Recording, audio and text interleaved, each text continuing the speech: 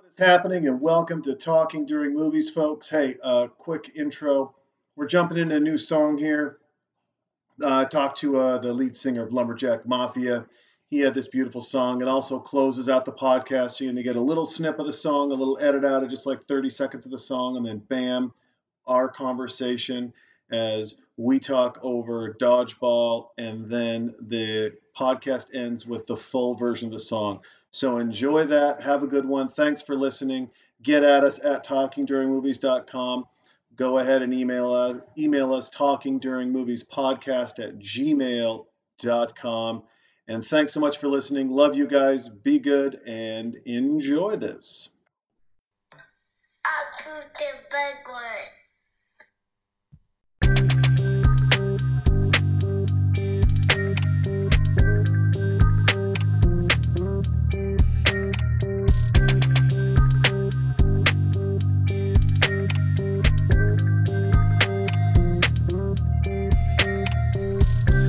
The world is a tapestry of chaotic colors, a painting of conflict and beauty.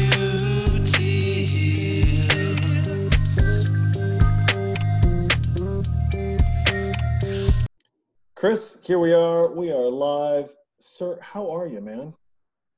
Man, as much as the world is kind of falling apart, I think I'm doing well because I'm hopeful, right? We've had a tumultuous, 3 months, but then we had, a tumultuous 2 weeks in particular, and I'm full of hope. That's how I'm feeling. I like that. I like that a lot. I try to paddle in that same boat. I look at this and think, all right, I got food, man. I got a roof. I got laughs and smiles. I got a cold beer. I'm better off than a hell of a lot of other people. And then it's what you can learn from all this chaos, right? Can you be a little more patient, a little more kind in these? That's the key, right? I mean, as a white guy, right? It's very difficult to see through the lens of blacks, right? My black brothers and sisters. And the best thing that we can do is to listen and connect, love, right? Yeah. But really listen. Listen is the first step, though, because I think we've sucked at it.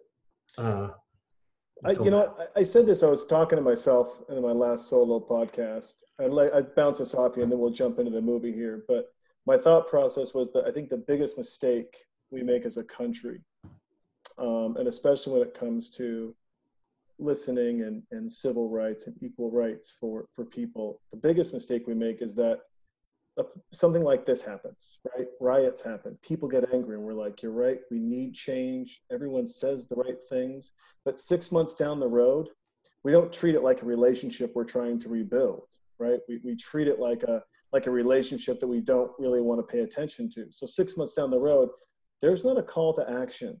There's not a president or a congressman or woman that steps up and says, hey, how are race relations today? In fact, you know what? We're all going to sit down.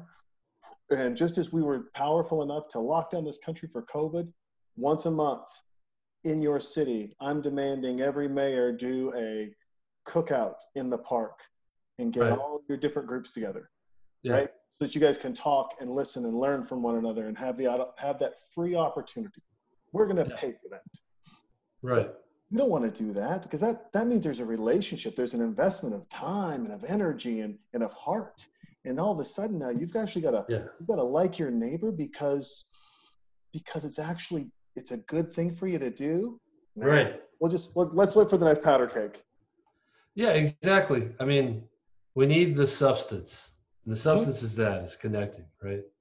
So I work for a big tech company and my CEO really quickly put together a Zoom call company-wide. And we brought a panel of just wonderful Black Americans sharing their experience, sharing their true feelings, and then connecting with everybody. And so it's kind of that moment you feel it. You're not together in the same room.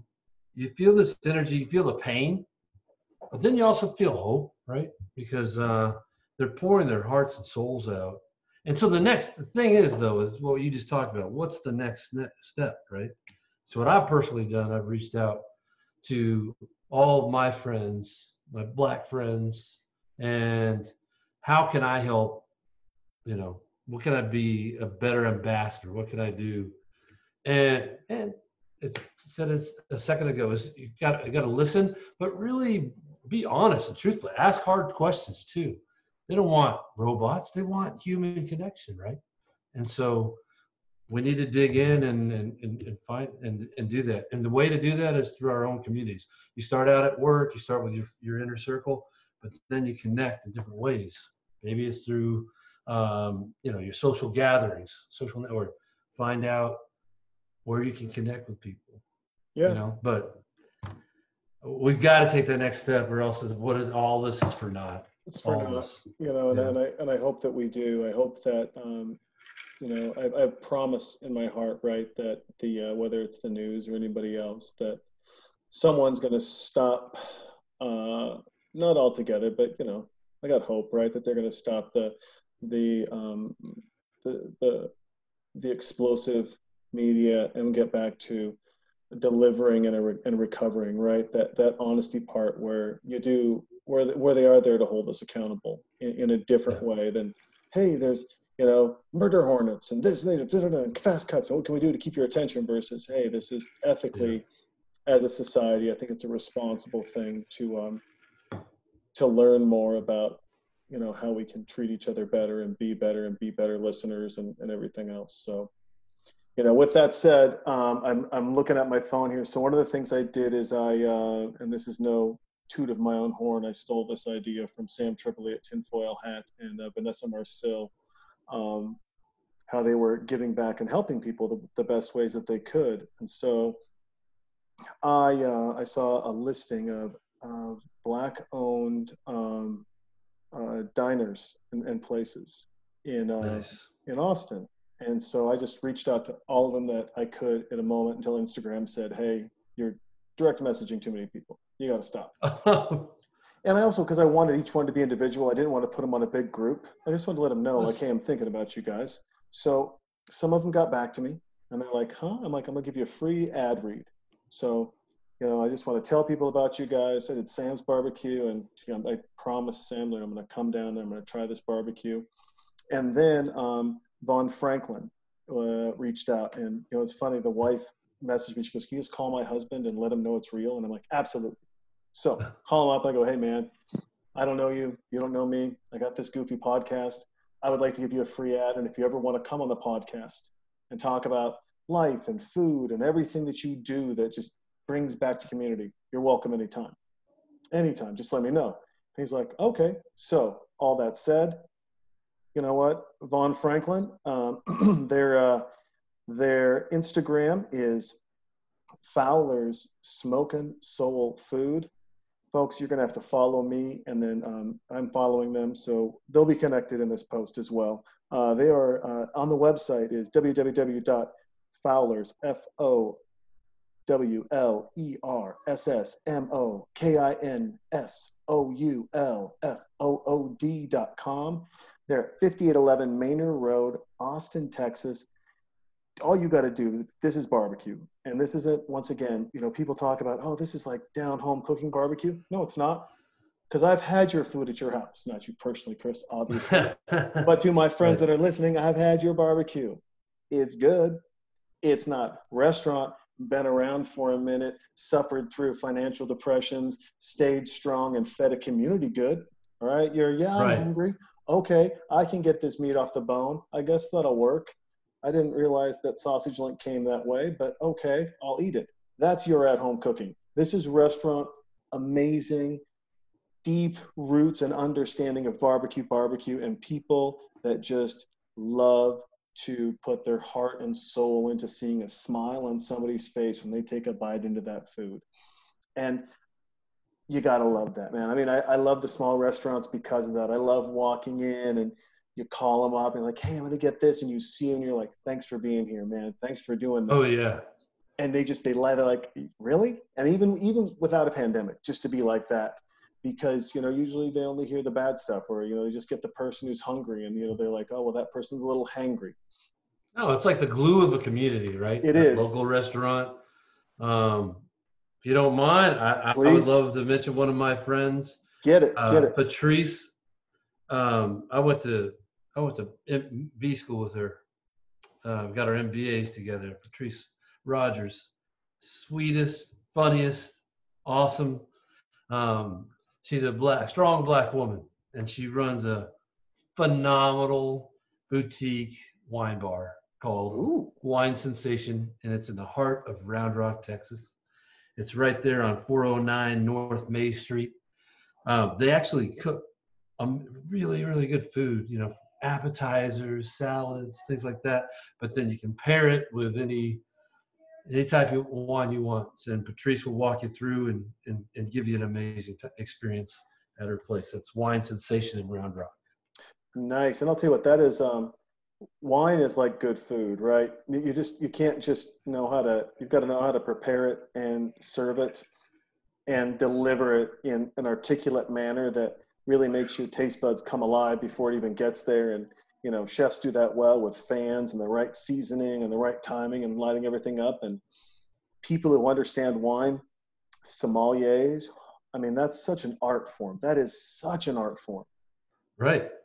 It's like the gateway to true taste, culinary experience when you marry wine with good food. And if you have somebody that can walk you through it and provide that experience, it's all the better. And it's a social experience. See, everybody has their own, palate, and they may taste the smoky flavor over here. Some other person might have a sweet texture. Who knows? And you talk about it. Absolutely. And it's good stuff. It really is. Good for her, and keep up the good work. When we put this out, I want to email me her info so I can make sure to tag her in the Instagram and Facebook and all that. Now, last but not least, before we jump into the movie, about you, where can people find you? Talk about your music a little bit. I mean, that's kind of what got this kicked off on Facebook. You had actually dropped and said, hey, I worked on this, and I listened. I was like, wow, this is really cool. But then you've got, different parts of music. You're a modern day storyteller in so many different ways. So. Yeah, man, my story can be a long one, so that's not really an intro. We can maybe weave it in throughout this we show can do here. that too. Yeah, but then with the social handles then. All right. My band is called Lumberjack Mafia, right? You can hit us up on Facebook, Lumberjack Mafia, Instagram, just look up Lumberjack Mafia.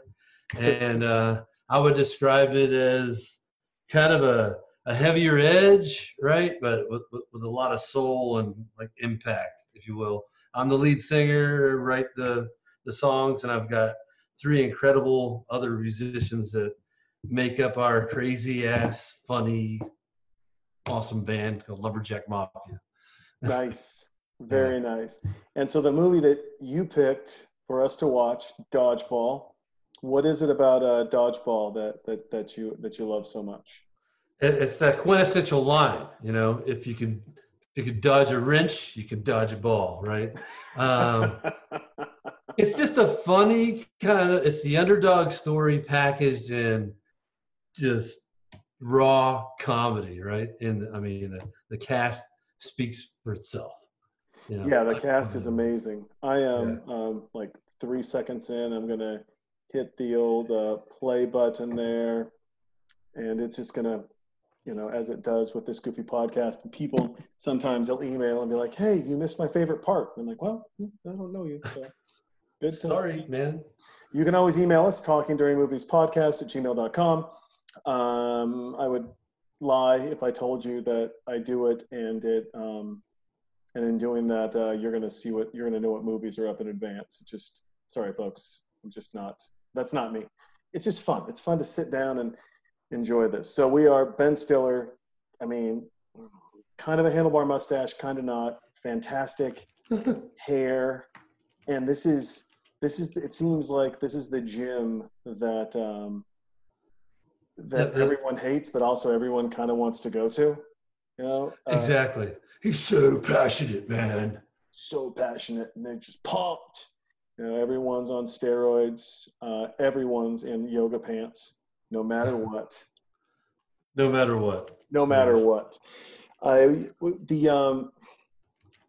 The gym, there is something, it seems like, when it comes to the gym, especially whether it's the owner and the intro salesperson that have the same passion for the gym, right? And the middle person, whoever makes you your smoothie at the end of your workout, there's like, I just need to get the fuck out of here. I can't. You're pumped up. I get it. You got a good burn. Move along. Get out. I mean, have you ever been on one of those gym tours where you're the consumer? All right, I just want to check this out. Then Yep. you've got like Captain McBuff. Hey, welcome to so-and-so gym. Let me just give you the tour. And then juxtapose that, right, to you're just a dude, 6 p.m., maybe lifting weights, trying to not have a big belly, and you get this annoying, loud sales guy, and then this person following them, kind of in an awkward fashion, getting this whole gym tour. It's just a weird scene, and we all go through that shit when you go to a big gym. I don't know. It is. It's not set up for the most comfortable sale, right? Because it's not even like you can prep the group. Like if I'm mad or I'm annoyed with my gym because they haven't cleaned something or the treadmills have been broken for a while, when they walk by, I'll stop the person and just be like, hey, real quick, I know last week you said you were going to fix all these broken treadmills and they're still not fixed. And the guy's looking at me like, dude. Talk about put them on that's awesome. Just because then I'm like, I just want to get it done, right? Just get my stuff fixed. I'm paying. And if this person's going to pay as well, fantastic. Get it out of here. Let's go, knock it off. But I just, I've always enjoyed the gym to go there as a destination spot, but I've never enjoyed like the big lifting, crazy aggressive, roided out monsters that we get in dodgeball. It's a totally different culture, but that subset, they draw from reality, because you get that. In certain gyms, especially. Yeah. Is there a, you've got Vince Vaughn, and he is the other gym operator, a little more down on his luck. I love it. It's the Average Joe's gym, which is, I guess, kind of like what you would consider, I'm trying to think, not 24-hour fitness, but Planet Fitness. Planet Fitness, like, right? It's just the like, non-intimidating gym. Yeah, where we've got, listen, you can tan here. We've got leather sofas. Pizza delivers in the back. It's all good. No one's going to judge you. Exactly. Come hang out, right? And it is, have you ever, throughout work and life, have you ever been in that Vince Vaughn position where it's either a left or a right turn, right? I mean, you barely got the car running if you even got gas to get to the office. And whether it's your business or the business you're working with, is you have a pot to piss in or a window to throw it out of, but you also have faith in the fact that if there's just one spark, it could really ignite. Yeah, absolutely. I mean, gosh, I was one of those kids when I grew up. I was a creative kid. I sucked at math, and I didn't have a path, if you will. So I took the jagged path and joined the military right after high school, and learned a lot about myself at that point. Mm-hmm. And I really didn't have the confidence, when I was growing up, to really see things the way they are. I didn't really take things on as I should. But after the military and I got real life experience, I just threw myself into challenges, right? And fast forward to now, I was always intimidated with I was a smart person. I'm an avid reader. I love creating things, but academically though, I just had a bad rap. I had ADHD and all these other things. Mm-hmm. So I went back to school in 2015. I'm 48. God, I'll be 48 on Friday. But congrats. In 2015, thank you. 2015, I went back and got my MBA. Just nice. That's something to teach my children. Like I'm walking into something fairly intimidating for the next 2 years, and I have to commit myself. I work full time. I'm not prepared, but let's see what happens. and I ended up finishing in 18 months with a Really? 3.7 GPA. Nice. You know, it's Nice. my message there is if anybody, you have we have life, cycles of life, right? Little chapters we have when we live. And some of that people suffer through self-doubt, or maybe a friend or a family member told you at one point that you're not good at X or Y. Don't listen to that. Go and find yourself. Go find what you enjoy and seek it, and take a risk. And guess what? Fail as well. Failing is your first indicator of success. I always tell my kids, fail fast and fail hard. Yeah, I mean that's it's great advice. It's you see these little quotes and things, and it's I tell my daughter, I'm like, man, you failed. That's awesome. You're one step closer to achieving it now. Just learn from your mistakes, learn from your failure. And I'll talk to companies about building teams. Like, well, how do you build teams? And see, you gotta have the courage to let people fail. Yep. And you've got to, in that same token, have the understanding that you hired the right person, that they'll learn from their failure. Exactly. You have to give them the space. And failure is very productive if it's done the right way. You just said you have to have a support system too that can has the patience and the guidance, to provide that mentorship that you need. And then you can it's a perfect feedback loop. Okay, that's exactly what I shouldn't do. But what should you do is the next question, or should be the next question. What was one of your big takeaways from the military?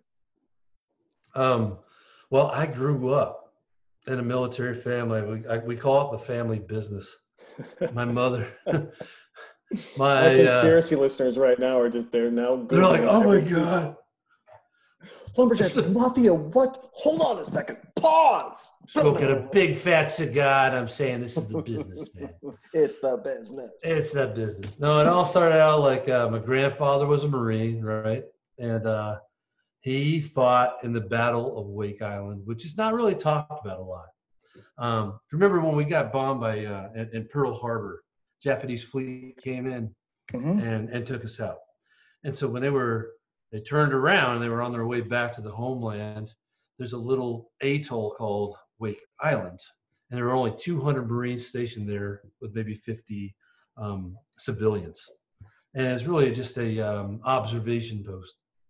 And the Marines that were there, I mean, you have the Japanese fleet coming back. They lasted 10 days. They fought that Japanese fleet for 10 days. What? Yeah, it was crazy. And my grandfather was one of those that he was dual trained. So he was trained as a mechanic on Mustangs, P-52 Mustangs. And he also trained, he was a pilot. They were smart back then. They're like, all right, if you're going to fix it, you're going to learn how to fly it too. Sure. And so after the first or second strafing, they just almost destroyed the airport. They destroyed every airplane. However, he and about 12 other Marines put together 3 birds. They got 3 planes that were flyable, and he was one of the pilots to, you know what, I'm going up. And he went up. How is this not a movie? Oh, I know. It's crazy. He fought, he shot down like 2 Japanese aircraft, and then they shot him down. He lived to tell the tale. He successfully parachuted, landed, and then I remember he was telling me when I was a young lad, he said he was surrounded by the enemy. He had his pistol, and he was steadfast, scared to death, but ready to die for his country.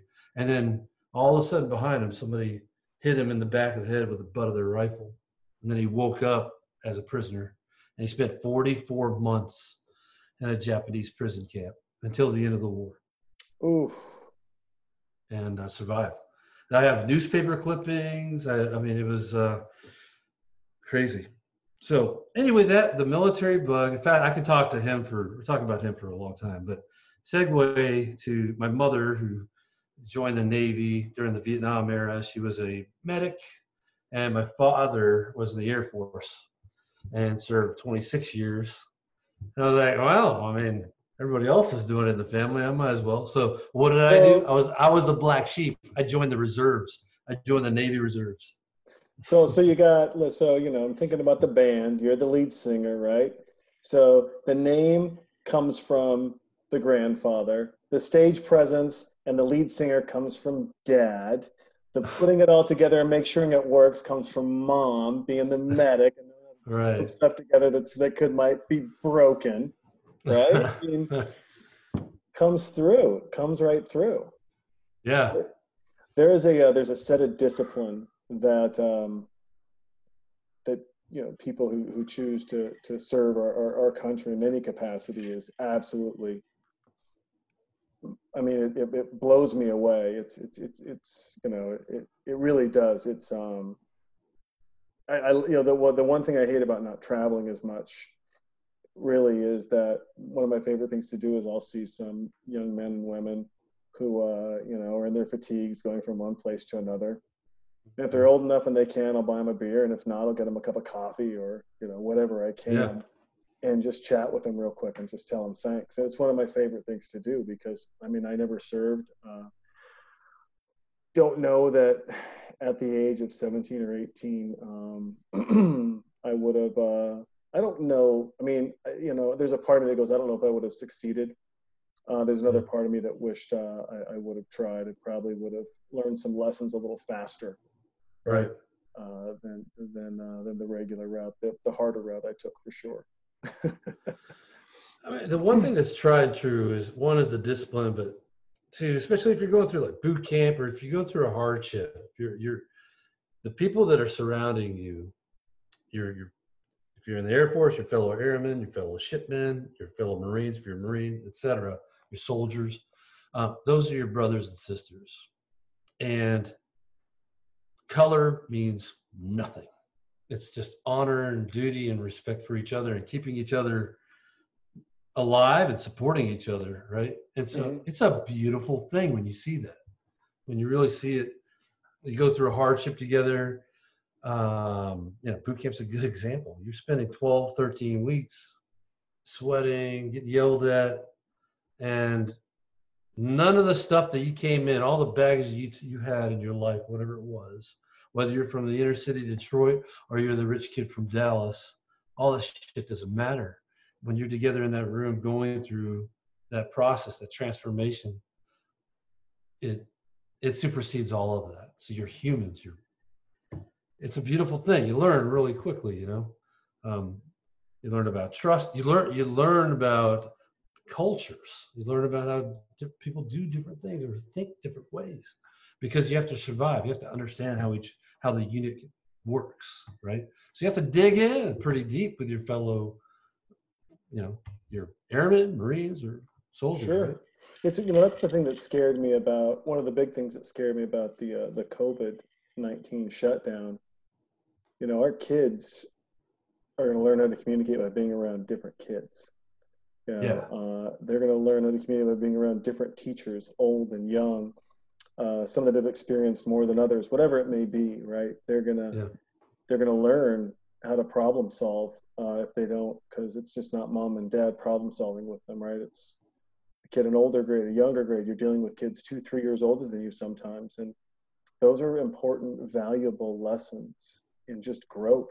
It's I think it's crucial, and it's it's and that past that, I mean, it's bothersome, right? Because then it goes into how does she get that? What is that? What happens? What's that like? Right.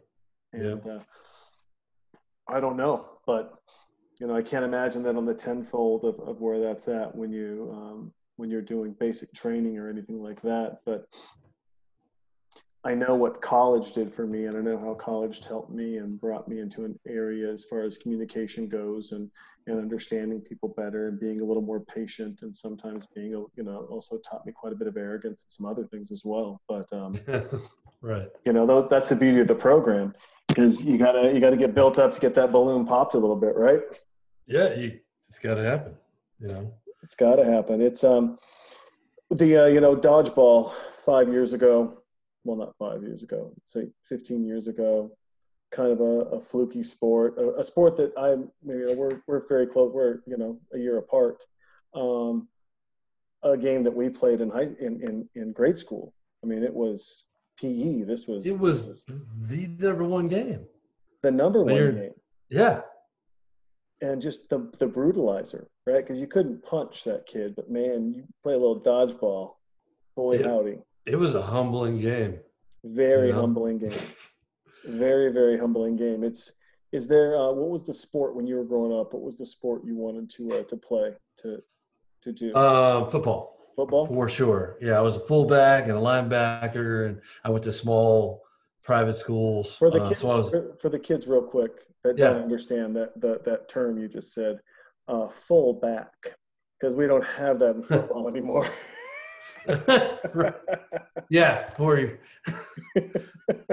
Tell them what a fullback did, because I think the fullback is ready to make a comeback, in my humble opinion. Oh man, it's a glorious position because you're that player that goes to the front lines. You're protecting what we call the tailback, and the little guy. You're essentially a lineman in the back and just ramming into other people at full speed. Your job is to create a hole for the tailback and get some yardage. Now, on occasion, if it's second down in 9, hey, I'll be called and I have to shoot in and do a fullback rush. Yeah, you're celebrating that 1 yard gain when you're a fullback. But the best part of that job really was blocking. That was awesome. I loved. Well, you got a full run. Well, the other person's standing there waiting. Yes. You've got a full head of steam. Who's in the NFL when they had fullbacks? Who is your fullback? Oh my God, who's my fullback? God, I don't even know. Man. I mean, mine was Tom Rathman. Ooh. See, I like Tom. Yeah. Great, but the 49ers, that West Coast offense, it actually was built with the fullback in mind. Oh yeah. Right? I mean, and where did that go? What happened? So you went from West Coast I formation to a split formation, and then those fullbacks, those guys that love to run and hit people, turned out they're also really good linebackers. Yeah. Right. So then you've got 2 pass catchers, because generally speaking, right, fullbacks not pass catchers. You got 2 pass catchers in the back, and one usually that can, like a Tariq Hill that can just fly. Yep. Above a handoff or anything else, and you got the other person that just kind of flares out to find the hole in the zone, and you're good. Right. But I wish the fullback was still a mainstay. Watching Tom Rathman run into legit linebackers, the Bill Romanowskis, and just button heads. All right. To answer your question, Daryl Johnson was my guy. Okay. It's a great Cowboys fan. Cowboys fan. Absolutely. And the Cowboys are going through a little rough time. They do you think the new coach is gonna make a difference, or is it like the Raiders where they're just waiting for people to pass?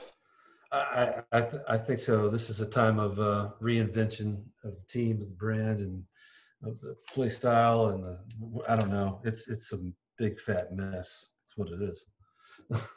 It's an interesting. It's Jerry Jones is an interesting owner, right? I mean, he's a unique owner. Yeah, he's in a way, right? I mean, he is that. If you were to write a script and you wanted the I'm not racist, kind of racist, really rich old guy, right? I hear you. Yeah. You could just be like, well, I can show you these tapes of this guy, and they're like, no, you got to make him up. I mean, that's the made up guy. He's hanging out with strippers at the bar. He's got the wife, and he's brought his son into the family business, but he doesn't quite get it. And everything's a family decision because we're a family. Yet it's cutthroat and murder that makes every other Fortune 100 boardroom look like the Boy Scouts compared to what he probably runs that group through on a weekly basis to get the best out of them. It's crazy. And then that That should is be a crazy. reality show. It should be based on someone should needs to write a book at some point in time. They're gonna have. I mean, I don't know what NDAs they're signing to get employed when you get close to Jerry. But I bet he's got everybody signing NDAs. He doesn't want anything to leak. hey, listen. I grew up a Niners fan, still am. Yeah. Being from Montana, so Joe Montana, and then finding out when I lived in Whitefish, Montana, that their owner Ed DeBartolo, riverboat gambler, got in a little bit of trouble. Gambled a little too wee close to bit. shore, a wee bit. And his sister took it over and just gave it to her husband as like a wedding gift. She's like, here, take this $1 billion franchise and run it into the dirt. I dare you. I was like, oh, I can do better than Wrap that. it up, put a nice bow on it. Just destroy it. Put it out out of pasture for years until this other one came in and the other son came in, and I think Ed can take control back now, but they're doing good. So who knows? But Man. all of that's very interesting, right? Because it is, at the end of the day, we're playing a game.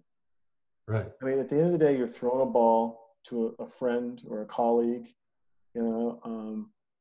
but it's interesting. Like I'm always curious about this thought process. Run this by you. Nothing encapsulates the idea of different relationships better than sports. The battles on the court with different players, you're going to meet them twice a year versus the one-off. But hey, if you're in the state championships or you're at the All-Star game, they're probably going to be on your team, and you'll be nice and hang out. And you got the people that you're going to fight twice a year, go after twice a year, and those are going to be battles. And you're also going to see on the weekends, so probably pretty close to your hometown in some capacity at the drag strip or cruising strip or whatever. Mm-hmm. And you have these flyby moments and these gratuitous moments and these battles, and then these friendships, and even the friendships on the team where it's close, where it's not, and how they develop. It is like a microcosm of life. Right? It's this crazy microcosm of life. And at the same time, that microcosm comes with all the negative things of life as well, right? Greed, corruption, desire, lust, wanting more. And if that means stepping on someone's neck to get there, that's okay for the moment or whatever it may be.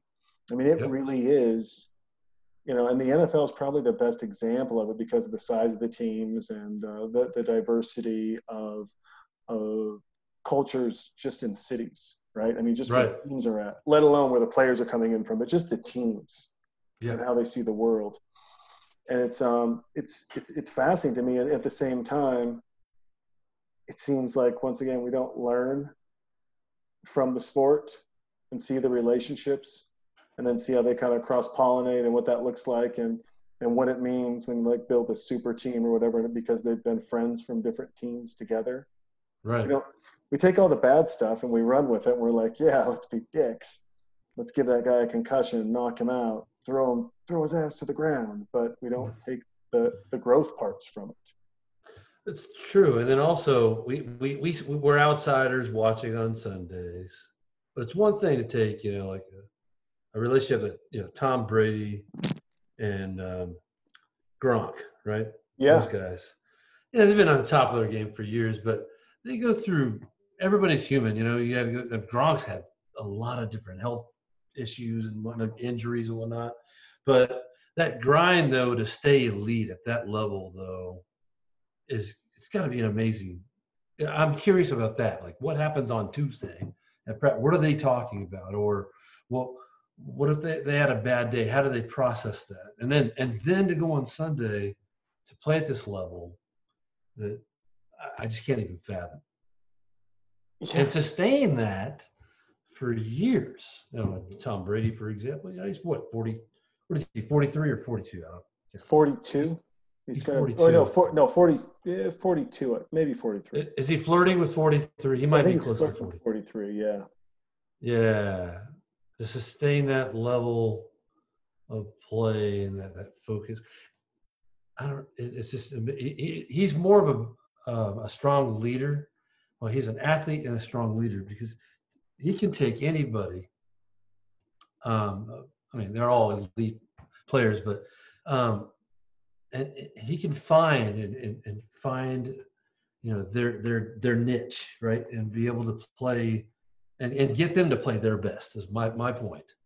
Is Tom Brady's good, but he can get an entire team behind him and play at this elite level. It's What do you think that fascinating. is? What do you think that is? That because not everyone, I mean, obviously in the workforce, right? We see it. You see some CEOs that are great leaders. You see other CEOs that maybe the style in which they lead they think is great, but more importantly, it's not. You know, and I don't mean, and I really don't mean to make this political, but he's in the spotlight as a leader, Mm-hmm. you know, the president of this country, and some Right. would applaud his leadership, and some are mortified by his leadership. Right. Yeah. But there's polarizing leaders, and then there's the Tom Brady leaders, right? Like Michael Jordan was a polarizing leader, Yeah. right? Tom Brady seems to be, hey, you run a button hook route, the best I've ever seen. So the one play out of the 32 we're going to call tonight, when I call button hook, catch the fucking ball. Yep. Because it's so important. Every inch is important. And I've got to have you for the button hook. Right. I think the magic, there's a lot of different things. There's no magical wand. One, hard freaking work. Bottom line. So what does that mean? He is respected because he will outwork anybody, outstudy, outwork. He knows the game. He knows that individual's game better than they know their game. And so when a guy like Tom Brady is, you know, strategizing about a play, hey, look, you're badass at the button hook. I don't care what you think or you've got to be perfect, but I know you can do this. I know I have the ability to get it to you. Do that. If he didn't have respect, or if it's kind of like, all right, or maybe he's bullying him, he doesn't have to do that. And so some leaders have that resistance of they have to bully through it. Trump, a lot of people that work for him probably don't respect his ass, but he bullies through and he gets things done in a different way. Brady's more of the servant leader type, that he identifies the strength of his fellow players and then is able to highlight it and then lead and convince. It's not even convincing, it's just showing them their own strength, and then they perform. It's a different mindset. I would hope someone, I don't know who it is, what psychologist is out there that gets a hold of Brady only to figure out how to put his leadership into words as a book, to pull the best out of someone for just a moment and make that person feel like that just wasn't their moment, that was the team's moment, is special. Right there, what you said. And I think Brady's one of those. Servant leadership, I've been fascinated with the concept for years, because servant leadership is the ability to see the strength and also identify the weaknesses of your group that you're managing or your team and make it better. And that's putting you outside of the limelight and putting the team first. So that's incredibly difficult to execute that, because human beings are egocentric. We want to get that pat on the back. You're playing elite sports. Talk about ego. So to be able to play at that level and being able to lead like that from a kind of a servant leader, I see a lot of servant leadership in him. Yeah, there needs to be a book, because I want to read that too. Yeah, I mean, I'm not going to do it. No. Right. Poor Chris. He's like, comedy podcast. We're going to watch a comedy. We're going to talk over it. Perfect. We're talking servant leadership and race relations and bring it on.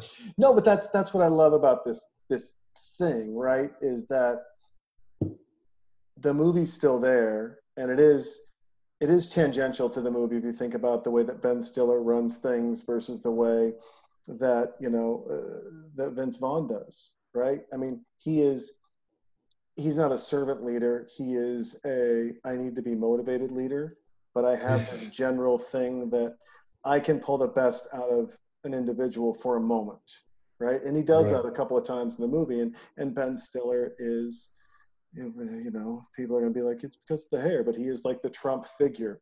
And here's the funny thing.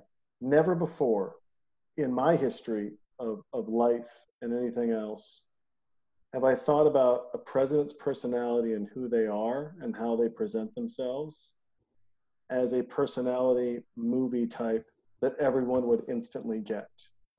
Right. Right? I mean, it seems like it would be offensive if you're like, oh, that's Obama character. You're like, no, Obama was this, you know, whether you like him or dislike him, is inconsequential to the fact that he was a statesman. He was very, For sure, master statesman. He But really it's easy to was. make a caricature out of Trump, you know, It is. and juxtapose that into a character in a movie. You're like, yeah. Yeah, but you know, even look at like George Bush Jr., who you were like, okay, but where's the likable, I want to have a beer with the recovering alcoholic that can't have beer guy, right? I mean, in the movie, right? It's crazy. You know, Jimmy Carter, I mean, shit, they couldn't even get him played well in the Hustler movie. No. It's just, it's like, come on, man. And he was the sweetest guy in the world. Right. He's hanging out with the number one pornographer on planet Earth, being like, I'm going to bring his soul to Jesus. And it was like, I love your conviction for that, sir. I applaud you for that. However, you're not a hero. You're just a peanut farmer. And once again, I don't know who that character is in a movie. Right.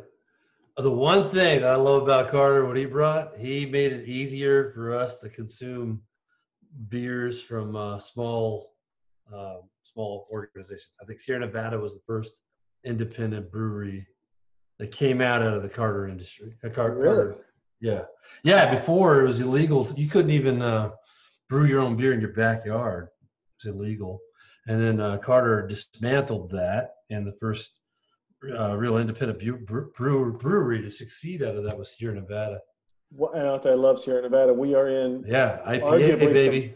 We're in arguably some great beer country. You brought it up, so let's talk about some beer. Oh man, we're in beer country right here. So we're both in Austin, Texas. What are a couple of your go-to beers in Austin, Texas?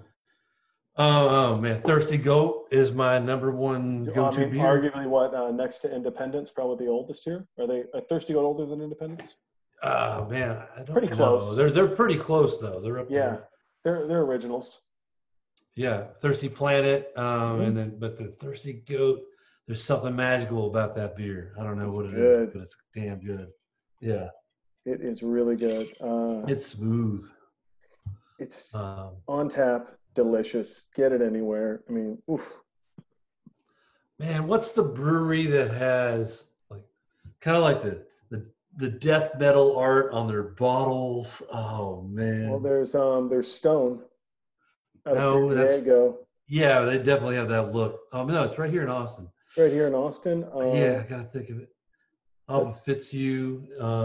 Man, I can't think of it right now. Let's see here. I'm trying to think. We got Fire Eagle, or we have Austin Beer Works. We have Circle Brew. We've got Hop Squad. We have Rar and Sons. We have, what else we got? Guar and Sons. That's a good one. It's a good one.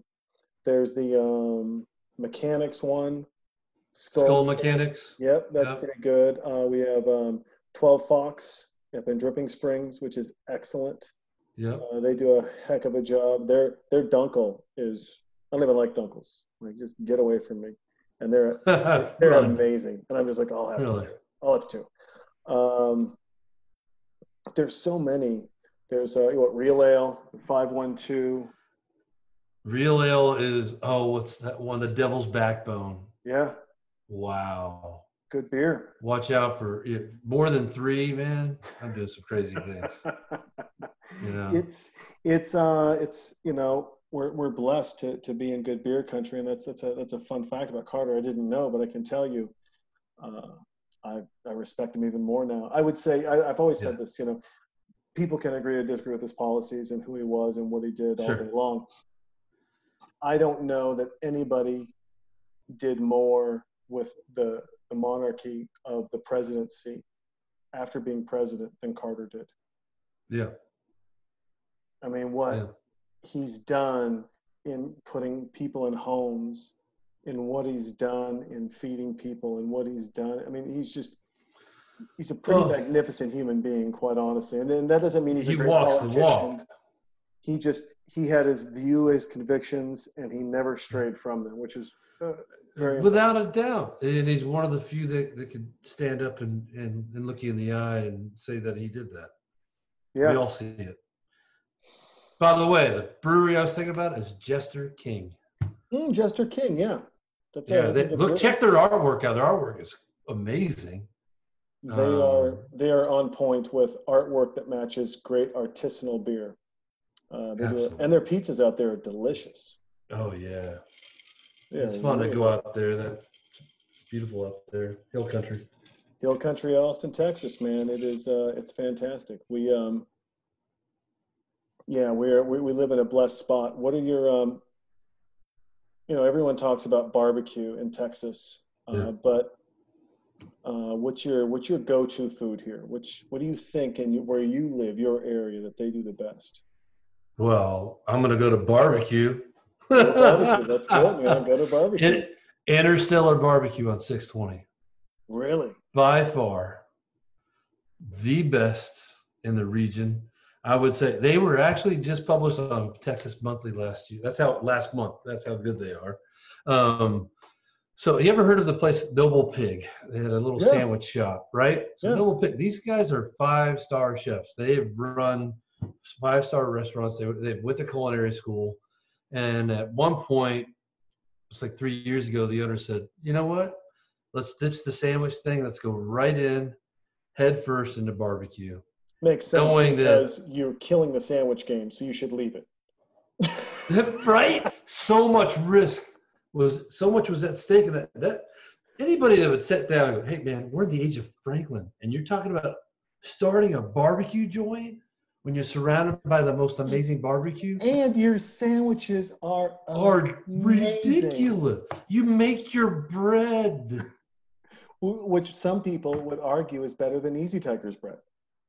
Oh, it's so good. I mean, the knuckle sandwich was my favorite. The beef oh my God.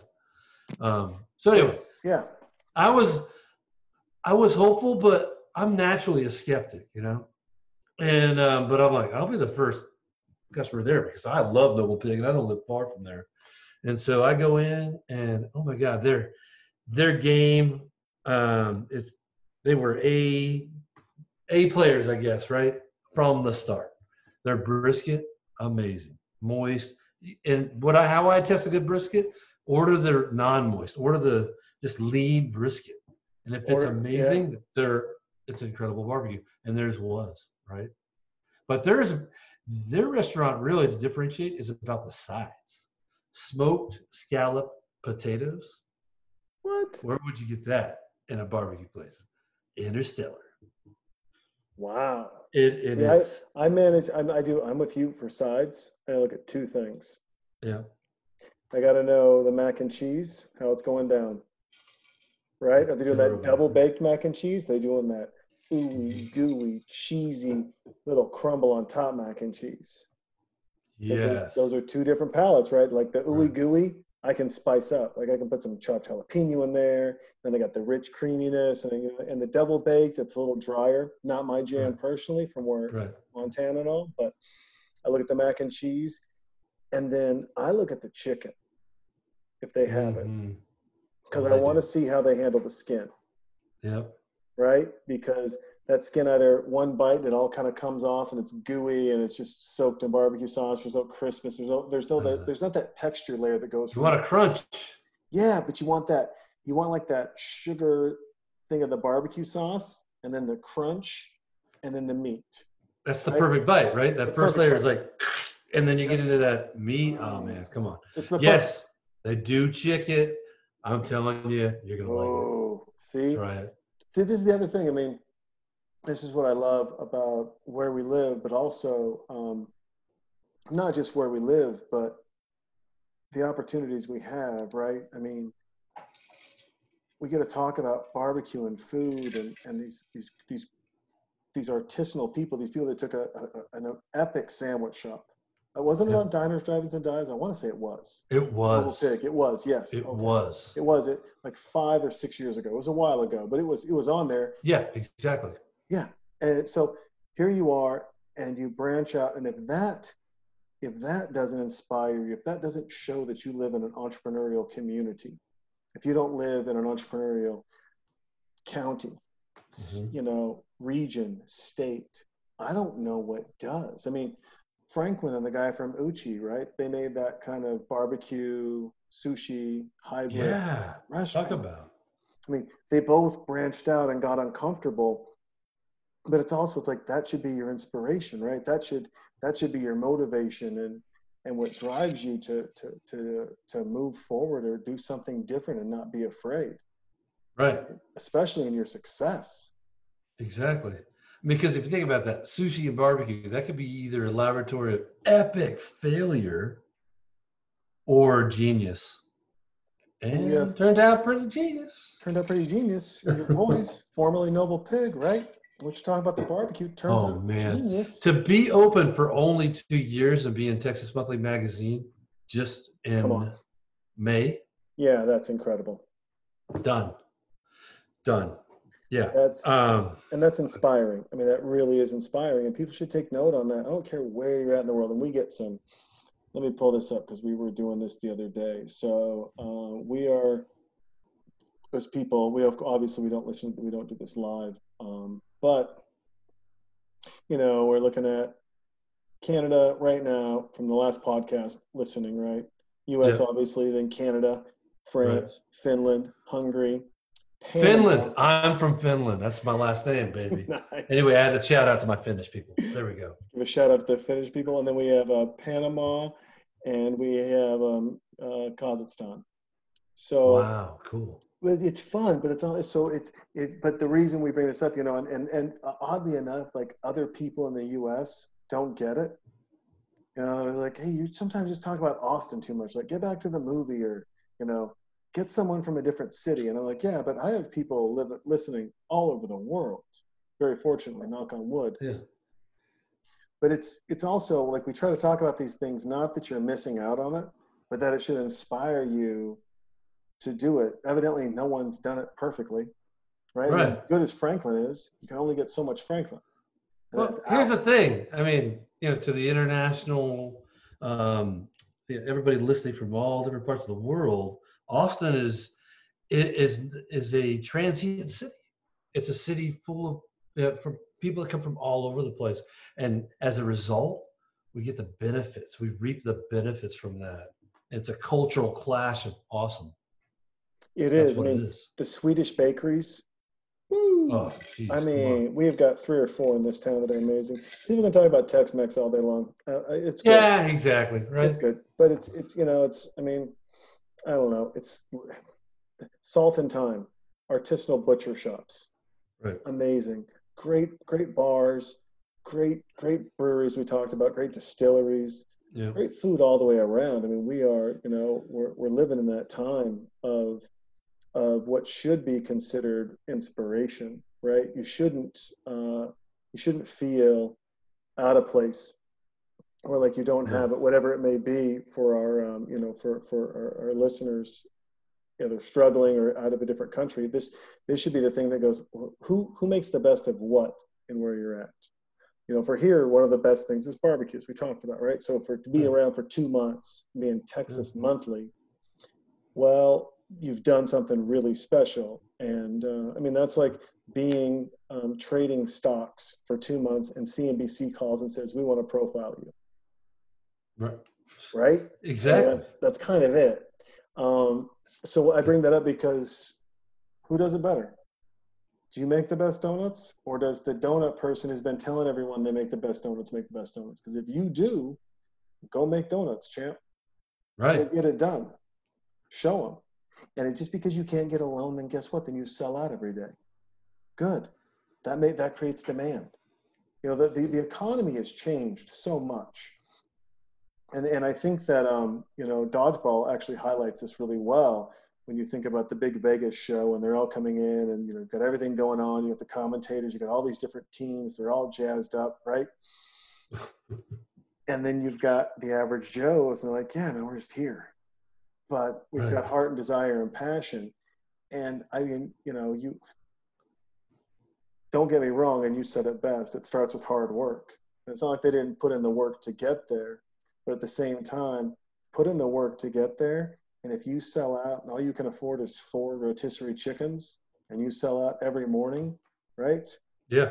Good for you. Then guess what? You've accomplished a goal that you didn't sell out 4 rotisserie chickens the day before. Well, it's also like, what's a common ingredient? Like these guys in dodgeball, right? They're the underdogs. Part of it, though, is an ingredient, fun. You got to like what you're doing, and that's that's where they begin. They're funny characters, right? Yeah. But you put them into this tournament, or competing against all these various teams. It works, Oh my God, I don't know what it is. It's one of those I'm things dying where, here. well, it's, you got to look at these things and think in the same capacity, right? Yeah. From the outfits of their first match, right? And you're just like, okay, you guys, geez, man. But also, That was ugly. Yeah. but also think about this. Are you comfortable enough in your own skin that the exterior skin doesn't matter?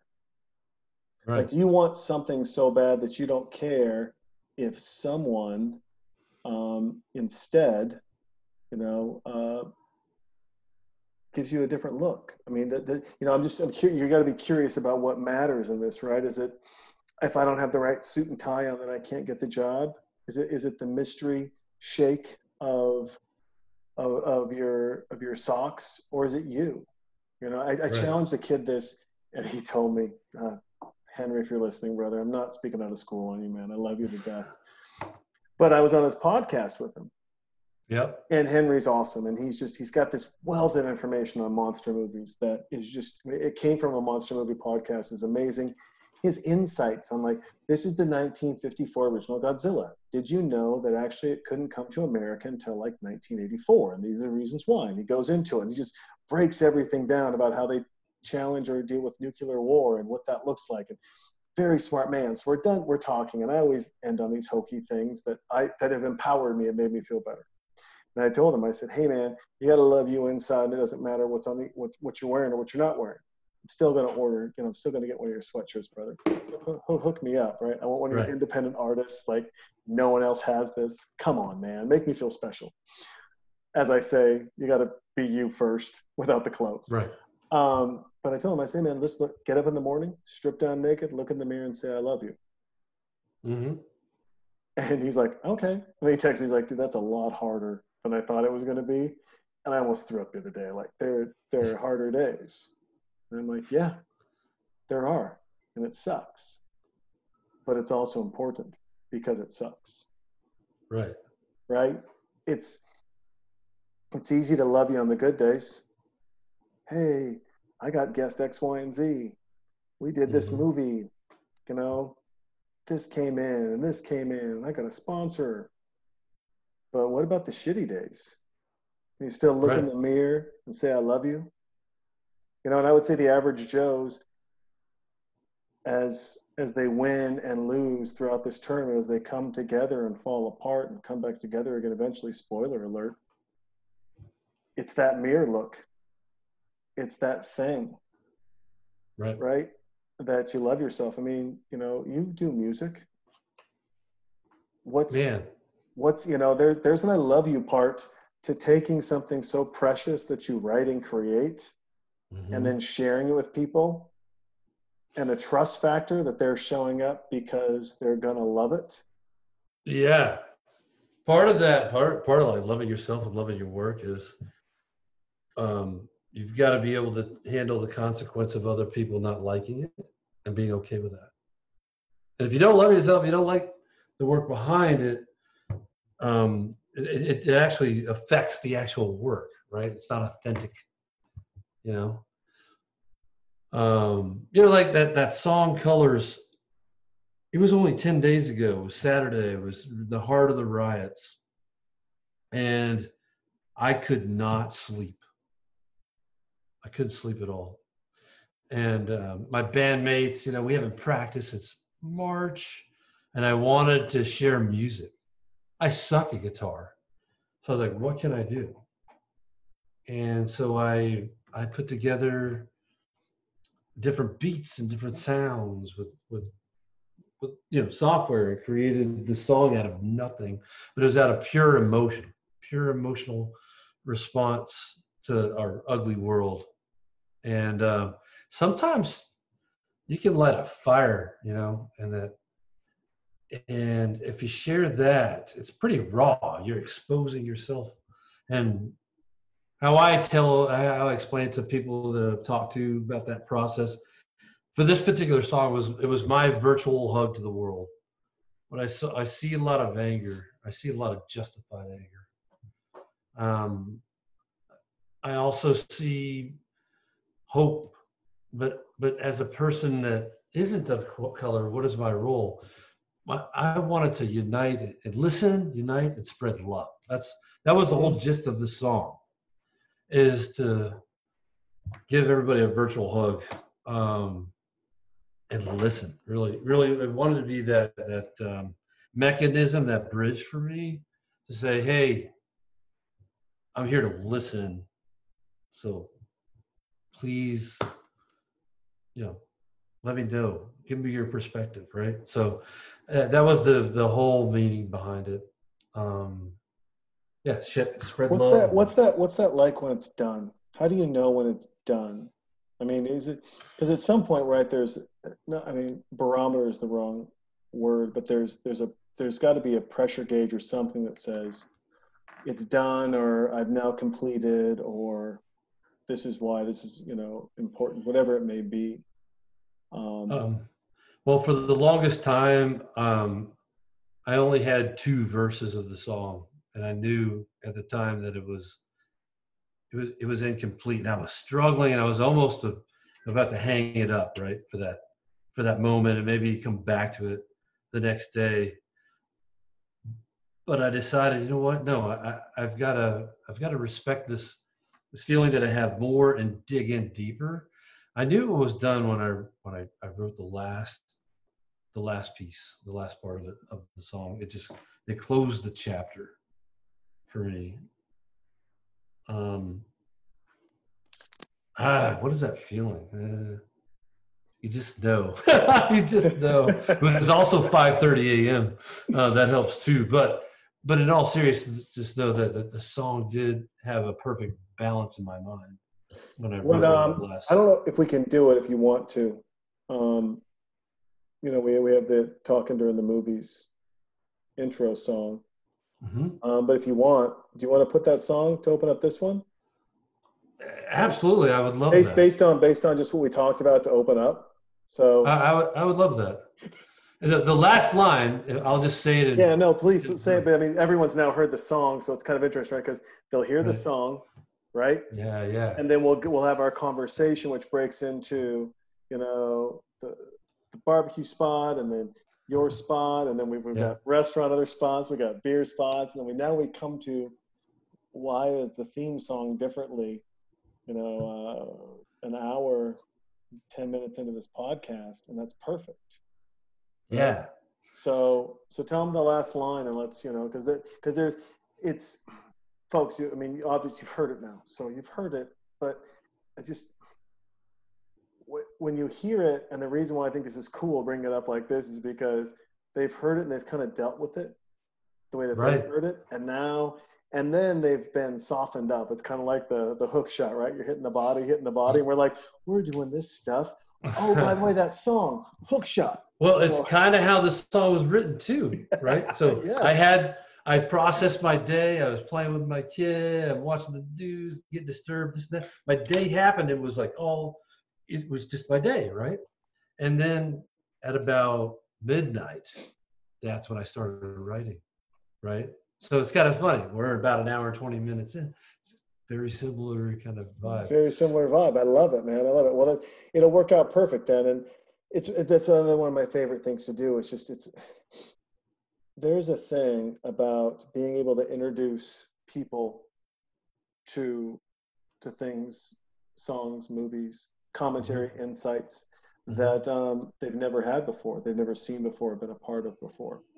Right. And those things are cool. I mean, that's the one thing that that I've always wanted to do as kind of a connector and a person who just wants the best for whomever, and not necessarily like the best for me, let's say, but the best for the moment, right? Because let's go back to relationships, and we were talking about earlier, right? They're the moments, they're the ones that pull you through. I mean, like, we have songs for moments of our lives that were epic songs that maybe if you heard them at the right bar at the right time, you're like, oh man, slide a drink over. We're Right. not leaving. There's too many memories. We're gonna have a chat now. And there's times, and then there's just those songs that, like, my first song that got me in trouble is still the same song that I love to this day.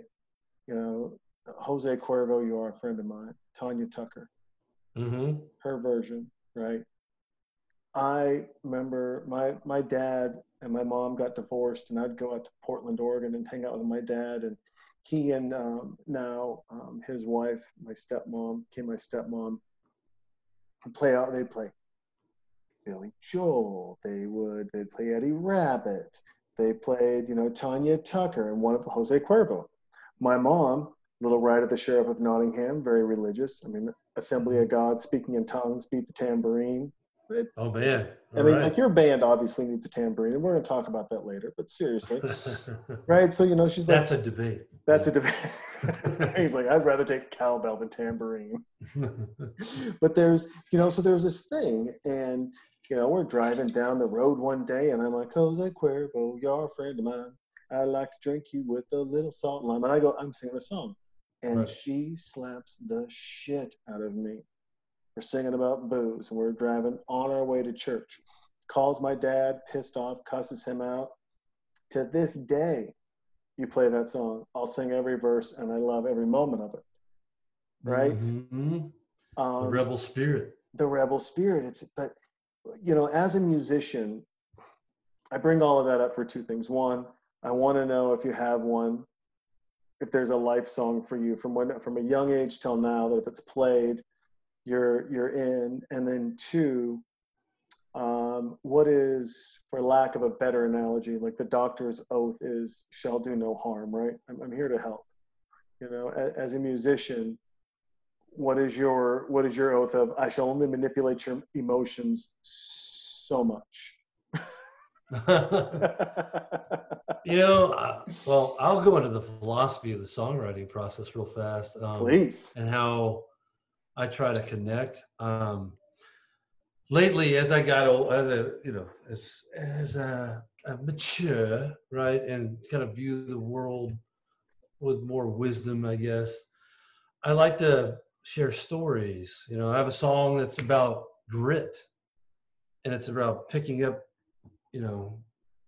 everything up and just face your demon, face whatever's challenging you or maybe keeping you up at night or causing you stress. Look it in the eye and conquer it. I write songs like that.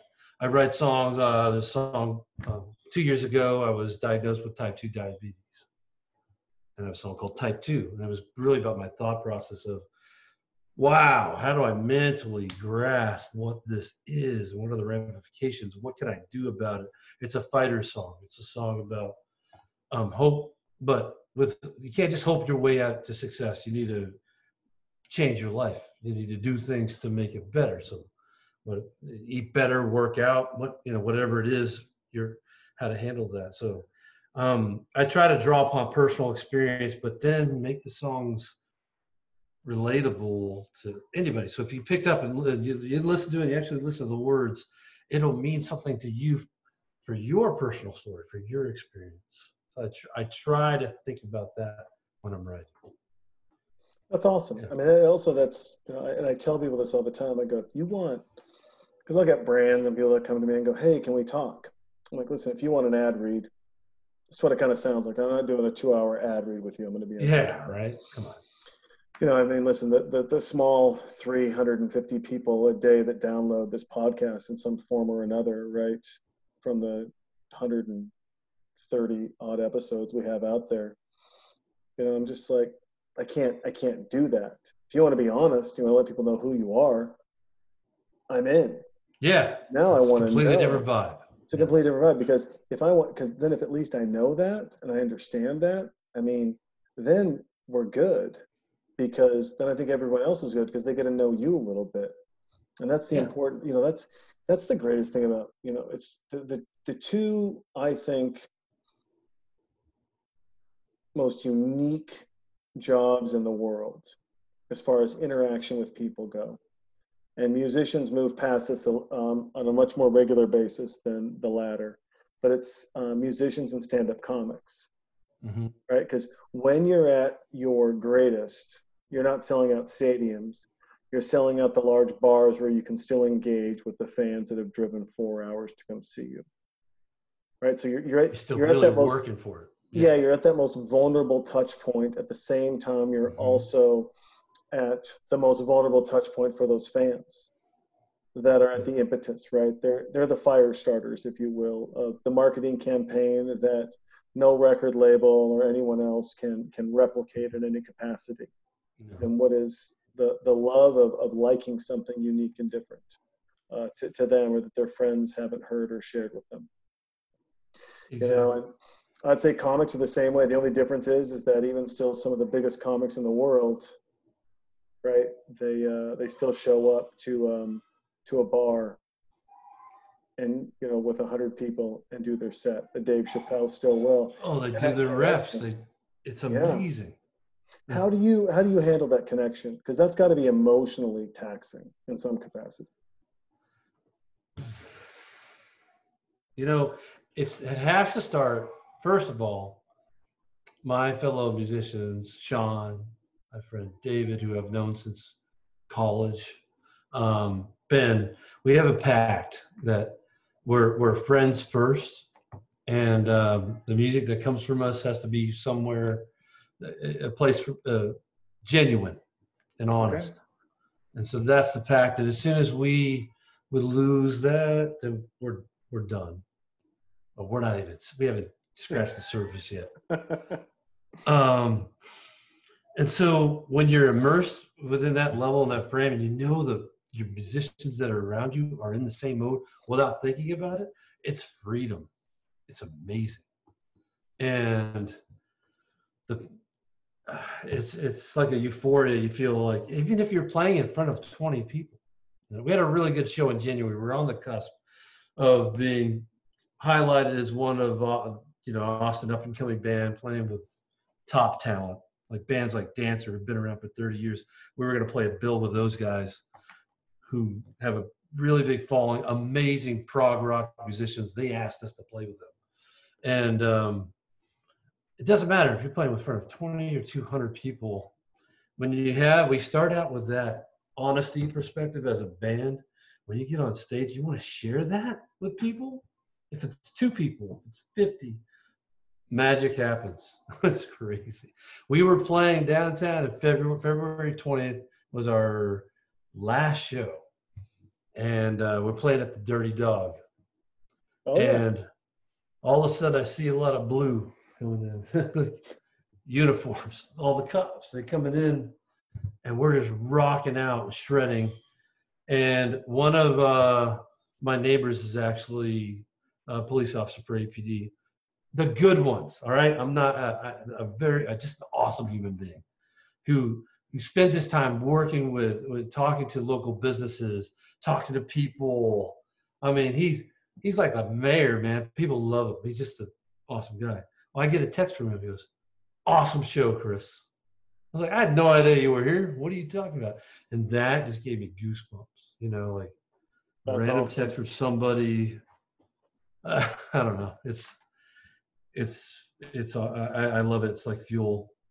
I'm starting to get it's an emotional thing for me because I'm going to be out of music for for the band probably through September, because I have surgery coming up in July, the third week of July. It's going to take me out for six weeks, but I'm going to be back at it hard. How do you fill that? What do you do to fill that void, or that difference?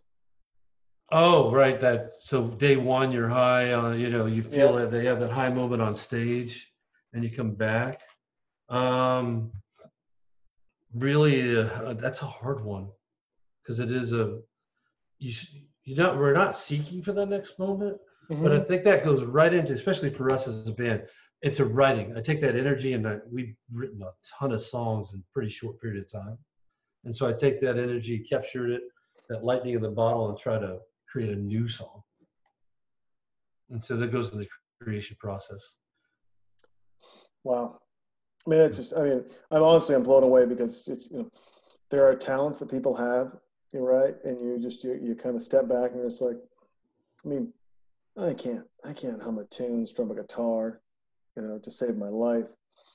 I have a lot of musician friends, and I've been around some magical moments. I mean, this is South by 6 years ago, I think now. Yeah. I'm working with this group. We rent the upstairs of this office complex, and it overlooks a parking lot that Live Nation has for all their bands. Mm-hmm. And my buddy calls me up and he goes, "Hey, I've got a band in town and their vehicle broke down. Can you help them out?" I'm like, "Yeah, sure. Tell them to come to this address. They can come upstairs, free food, free drinks, air conditioning. I'll get them an Uber wherever they need to go, and I'll, reach out to some friends, and you know what? Someone can check out their van for them." He's like, "Thanks." Yeah. So we're upstairs. It's at night. The van's taken in. They're looking at it. And my two friends are sitting there, male, female. They go, "Can we sing some songs for you guys just to say thanks?" And I'd never heard their music. I was like, "Yeah, I would love that." Yeah. So turn all the lights out, light all the candles. We've removed every piece of office furniture upstairs, which is this big open flat. And we've put couches and chairs, like high-end, Williams-Sonoma furniture everywhere. And then really kitschy, cool, built-in bars that you wouldn't know are there. And they start playing. Well, my friend hears them, and he goes downstairs, and the two people from Live Nation are downstairs. And there was a couple bands that were coming in the next night, and they hadn't confirmed yet. So Live Nation goes upstairs, and they sing Hallelujah. Beautiful song. And everyone's crying. I mean, I'm talking the two executives from Live Nation are crying. Wow. Crying. Mm-hmm. We get done, turn the lights on. Everyone's just like, okay, they're wiping their face, right? There's like no one. Everyone gets a cocktail. And the guy grabs me and goes, "Hey, who are your friends?" I go, "Oh, this is, Great Caesar, and they're amazing. I love them to death." He goes, "What are you guys doing tomorrow?" It's like, "What do you mean?" I'm like, "Well, we need a new headlining act to close out our show. Would you guys do it?" And they looked at me, and I'm like, "You say yes?" Your cue for the word yes. Come on. Here it is. And they called the other band. They're like, "You can turn around and go home. We don't need you." Wow. And they did a show. And then they came down the next night, and we were doing this whole Des Moines. We were working in the city of Des Moines. Yeah. And they just did a pop-up show. And the PR person for Des Moines, I love this. She's like, "This is not on the schedule. This is not on the schedule. South by Southwest, it's just not on the schedule. And our mayor was going to talk, and now these people are singing, and this is not on the schedule." And the gal who we were working with finally grabbed this girl, and she's like, "Shut the fuck up and enjoy the music, okay?" Right. And then what I didn't know is the guy from Imagine Dragons, there's a special microphone in Des Moines that he only sings on, right? So Imagine Dragons only records their vocal tracks there in the studio in Des Moines that my buddy runs and owns the microphone. Wow. Well, because of this Des Moines thing with Great Caesar, they go to Des Moines, they hit up that studio that my buddy owns, they get that microphone, and they do a recording session in Des Moines. Wow. It's just, but that is the power of music.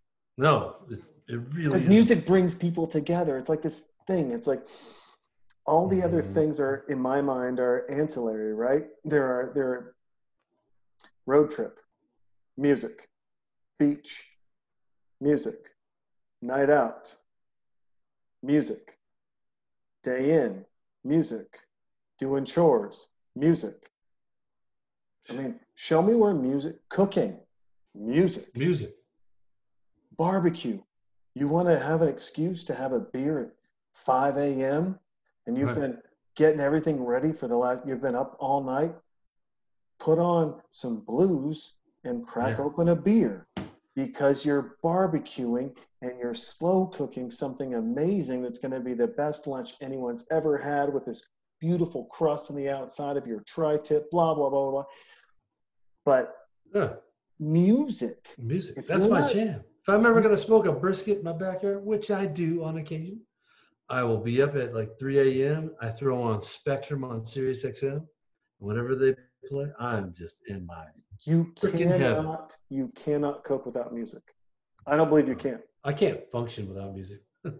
But I mean, like you see people like quiet kitchens, like these open kitchens that don't play music. Yeah. Like your food doesn't taste as good. Doesn't taste as good. Nope. I don't know what's making you cut the way you cut. Oh, is it Guns N' Roses? Fine. I'll listen to Guns N' Roses. I have an appetite for destruction right now. Exactly. So. See, but also it's like great pun. It's fantastic because it pulls out of who you are, right? It really does. I mean, we were going to do this thing before COVID came out with the Legends of Soccer, because they have these entertainment games, and one of the big games is U.S. versus Mexico, and it's just all the U.S. players versus the Mexico players, no matter what team they're signed for, right? All good. Here we go. Bada boom, bada bing. Fantastic and fun. That said, right? You go in there, you do it, but dude, they were taking their tequilas, these different tequilas, they're taking them and they're doing U.S. cheers to one and the Mexico cheers to the other. And they were going to blind taste test people and see which one they liked and see if those tastes of what they liked mattered for who won the game, almost like Madden. Huh. Right. Right? Yeah. This whole idea of that. And it was, I mean, obviously, it's a weird thing, like anything else, to belabor the point that goes, yeah, well, if people wouldn't have gotten sick, we could have done this, and you never, I always say this when I bring up COVID and disappointing moments.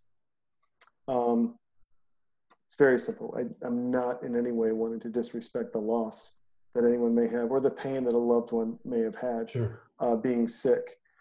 It is, for lack of a better term, it is an opportunity of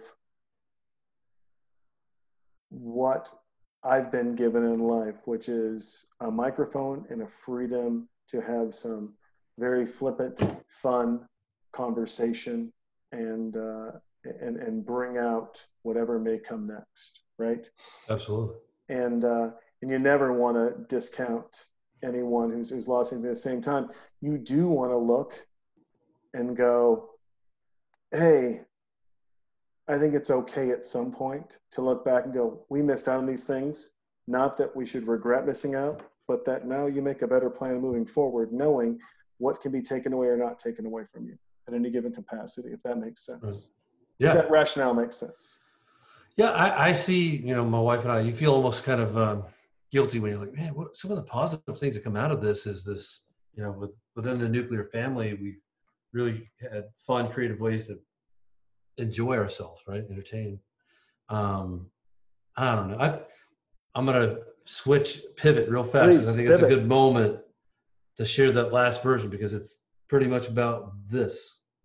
The last verse of my song, which is called Colors, it says, I see beauty amongst the chaos, and love will defeat hate. The exchange rate for love is infinite, and hate is just a disguise. Unlock your potential and share it to the world. The children are listening. Yeah, that sums it up right there. Boy, that last part gave me goosebumps. The children are listening. It's, my daughter, we talk, and I've ingrained this since the jump before she could talk. Mm-hmm. Only one word you're not allowed to say, and that's can't. Yeah. And when people say it around, I'm like, hey, and she'll be like, Dad, they cussed. And they're like, church. I didn't cuss. I'm like, yeah, you did. I said can't. Listen, Captain Faith of a Mustard Seed, I don't care as much as I just want to say this. Don't say that around my daughter. Don't do it. Right. Don't do it. Because she's not, I mean, it is what it is and it is what it isn't. And what it isn't is it's, you know, and her teacher at man, she's like, oh man, she said the F word. And I'm like, do you know what the F word means? Do you know where it came from? She goes, no. I'm like, so you're mad at my daughter for her mouth making a sound that you don't know where that sound came from. And you just think it's naughty. And she, you know, and I'm like, good and she's looking at me and I'm like, so it's a farming term from England. And it's when they grabbed the hoe when they went after cabbage. And because of the wet sound, when that hoe would swing into that wet soil and hit, it'd go, fuck. So I'm going to go fuck some cabbage. That's where it comes from. It's a hard-working term for going out and doing shitty hard work. Wow. That's all it is. Right. Nothing else. Super simple. And, you know, I look at her and I'm like, so you're mad at my daughter for saying that word, but you've got every other kid in your classroom saying can't. So which kid really is setting themselves up for success and failure? Right. Because though I don't see on the resume the can't section, right? Yeah. We've evolved about how we communicate, and we're profanity 20, 30 years ago. We were growing up, right? I mean, remember Eddie Murphy, Raw? People were trying to count the F words, and they were tipper. Oh, man. So angry. They lost count at like 957, you know? I don't know. They're like, all right, fuck it. We're not going to count anymore. Who cares? But we like, that's the thing we got mad about. That was the moment. Right. We got mad. Yeah. We didn't listen to what he had to say, though. And what he had to say, and then, you know, and it showed where you can, and I'll bring this back to race, and I'll bring this back to dodgeball, I'll bring it back to it all, right? It showed where you can take a moment and decide to change the narrative to your comfort level versus addressing the narrative that's being positioned in front of you. Right. Right? And we took the Judeo-Christian narrative of, I can't believe that person would say those words, obviously not educated. Mm-hmm. Read those jokes, man. Listen, 19-year-old, 20-year-old young man in a red leather jumpsuit. Are you kidding me? Are you kidding me? Right. That is, and oh yeah, but he used the F word, so I'm angry. Stop. So yeah, they're going to discount the entire genius performance on a silly 4-letter word. On a silly word that your meat suit makes. A grunt, right. For lack of a better term. Right. Grunt. It's amazing. But it's amazing what we will do to discount people, right? That's a good point, because context is everything. In order to really dive into context, you've got to listen. Yeah. And listen to things you don't like. Open your mind. Bingo. Get uncomfortable. Sit in that seat. That's where growth occurs anyway. Yeah. You know, there's a lot of confirmation bias in the world. We're naturally going to go and pursue information that aligns with our political or religious beliefs. But you know where growth happens? When you actually do the opposite. You go and you sit down and you talk to somebody that has completely different views than you. And you know what's interesting? Human beings have a tendency to gel together. You're going to naturally connect and find ways that we are common. We need more of that. Well, I always use the dollar bill example. I'll show you one side, you'll show me another side, right? Like, Jason, there's a dead white guy here. I can't believe you're not seeing this. I'm like, it's a building. I can't believe you're not seeing this. And the difference is the thickness of that paper. Right? Right. We get caught up. My buddy, and I'm going to use a new analogy because people get so mad. They email like, you use the same dollar bill analogy like every other podcast. So here's a new one, folks. It's the 4852. So have you heard of this? No.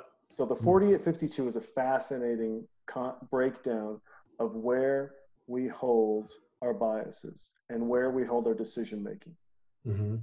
Right? So if it's a 90-10 decision or 95-5 decision. 95% is X, 5% is Y. You're like, you go with X. Why? It's Right. 95%. Why are you spending? Don't research it. 5%. Stop. Right. Just move on. Yeah. 48.52. 4 percentage points in between. The shade of purple. Are we turning right or left? 95.5, 95.5, left. All right, we're going left. Fuck it. We're going left. Shade of purple, weeks, attorneys, Paltones, purchases. Well, this Paltone is 25 cents cheaper, and if we're going to do it over this distribution, all those things, right? Mm-hmm. Focus more on the little piece of minutia that in the grand scheme of things does not change anything you're doing. But the biggest percentage swings that we have, the 95.5s, we spend zero time on them because they look like the most obvious. Right. And that is inevitably a destruction for nothing other more than just loss. Right? If you are caught up on 2 percentage point differences and you don't care about 95 percentage points, what are you? Then you're focused on minutia that, even if not controlled, You right? just went into autopilot without even taking a moment. Yeah. And what if it gets blamed? The blame isn't 95% of people went left and we went right. However, if you look at every hero that we have, the fantasy theme, the rhetoric behind every hero that we have, Right. they're the 5 percenters. Elon Musk. That's right. Right? I mean, he's our modern day 5 percenter. He's one of those guys just like, no, we're going to do it. No, we're going to do it. No, we're going to do it this way. I don't care. I'm going to drill holes under Los Angeles. No one's going to stop me. He's not caught up on the degree in which the X in SpaceX turns left or right, or the arc of that percentage of that. He doesn't care. No. At all. Because it's bigger picture. He's like, but if the 5% goes this way, how does that deconstruct and break everything down? And that's a massive story. It's not, it's easy to say, oh, the road less traveled, but I think it's more of a practice of just looking at the road less traveled. You don't have to go down the road less traveled. I think people misconstrue this altogether. You don't have to go down that road, but you should look at it. Yeah. Stop. Yeah. And then look over there. Maybe take a whiff. Maybe, I mean, what was... Stopping alone causes you to pause. It does. And that's a good thing. That's a good thing. I mean, think about your music, right? If you think about when you started your band and what the top bands were when you started. Right. If you would have followed their example, would you be doing what you love and doing what you're doing today? No, I wouldn't. Yeah, but at all. So you took the road less traveled. You really did. Yeah. Yeah. That's a hard one, but you know what? You feel great about it. You feel great about it, right? Yeah. Because it's your road. It's your We own music. that road, right? It's your music. It might as well be your road. Mm-hmm. Exactly. The sellout point is always the heartbreaker, because it's like there's no reason to have the sellout. No. If you just make it yours, you make it yours. Right. Right? I mean, at the end of the day, yeah, they win the dodgeball tournament. But even with the money, it was always his. Average Joe's hasn't changed. It's got more money, right? It's got better equipment, obviously. But Average Joe's hasn't changed. No, they didn't. Right, they stayed true to themselves, if you will. True to themselves. The DNA of who they are and what they want to be didn't change at all. And it's being in this town, seeing success and not success. What's some advice you would give someone for that? Like, how do you not change? Because we really live in an environment. Not just Austin, America in general, right? We live in an environment of change. You could win the lotto tomorrow, change. You'd get a brand new big fat job, change. You could get a check from a VC or a private equity firm, change, right? Yeah.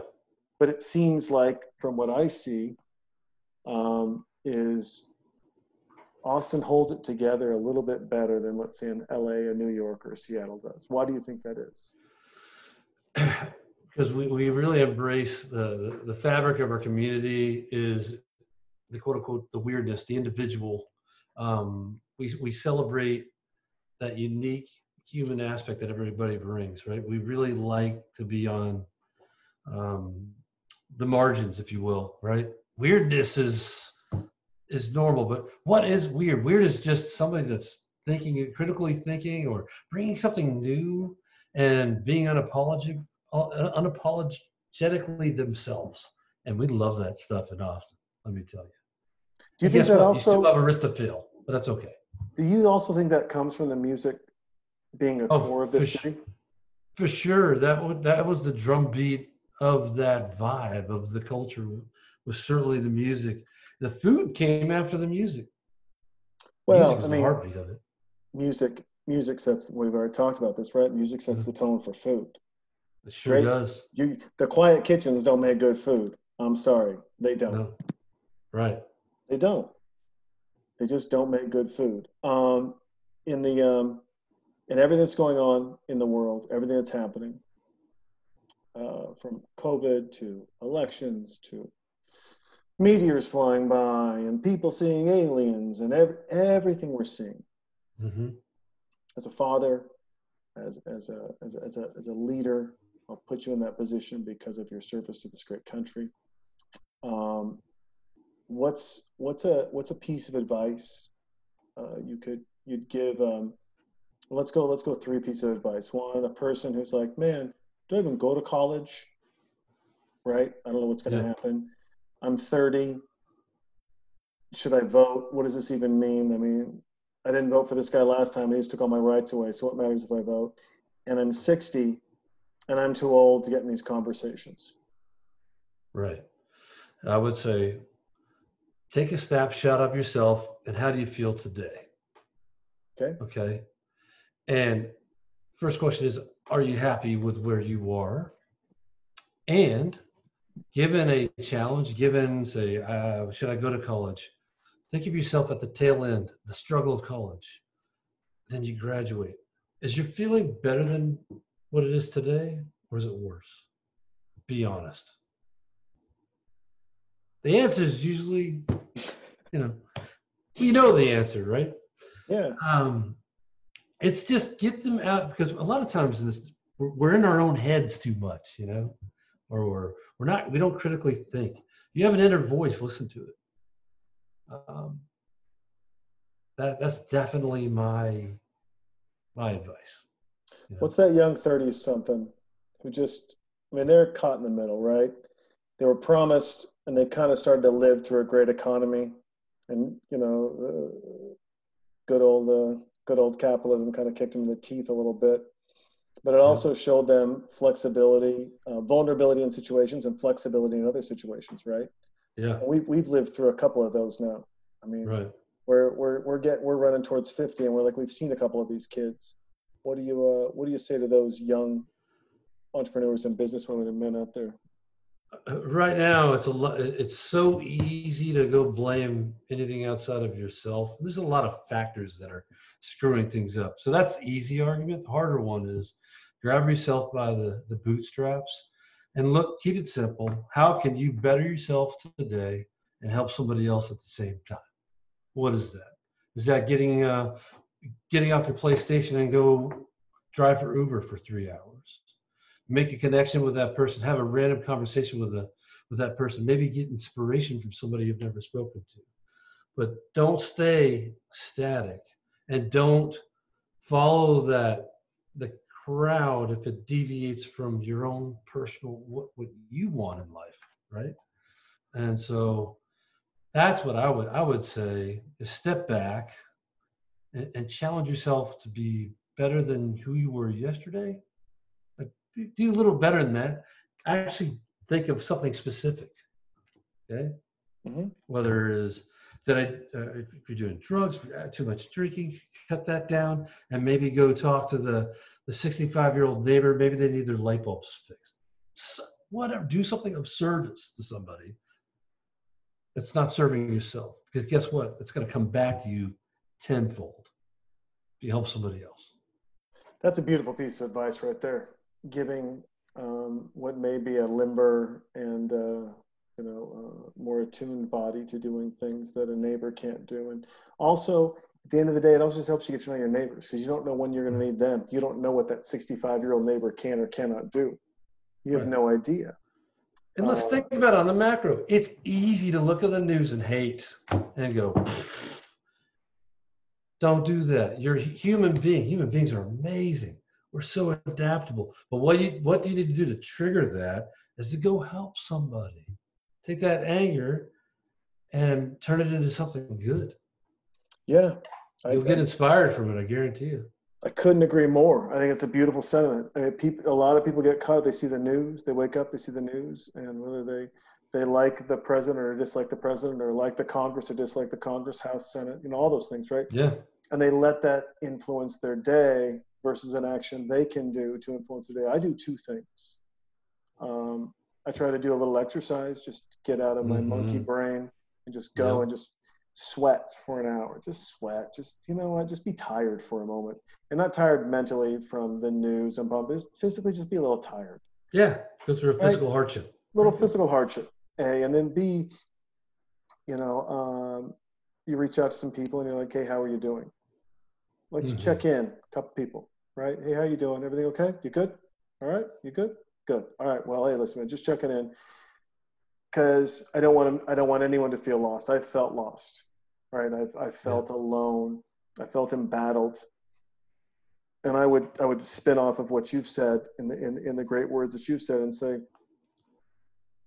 that feeling you're having now, or that feeling you've had, those dark feelings, someone's having them now in your friend group. They just are. Yeah. Because life's not easy. No. It's not. And yeah, listen, in some ways life is a movie, and like dodgeball at the end, you're going to win the prize money. You're going to have a good time. Some of you are. Some of you haven't got to the end of your movie where you get to win the prize money. Some of you are at the beginning of the problems. And you're like, shit, this is the beginning. Sorry. However, you have people around you. And more importantly, if you can figure out how to navigate the waters, and I apologize, I don't have a better way to do this, you can navigate into different groups, into different people, and leverage and learn from them. And if you can do those things, those simple things of talking to someone new, actually listening to someone that's been a friend of yours for a while, actually listen to them.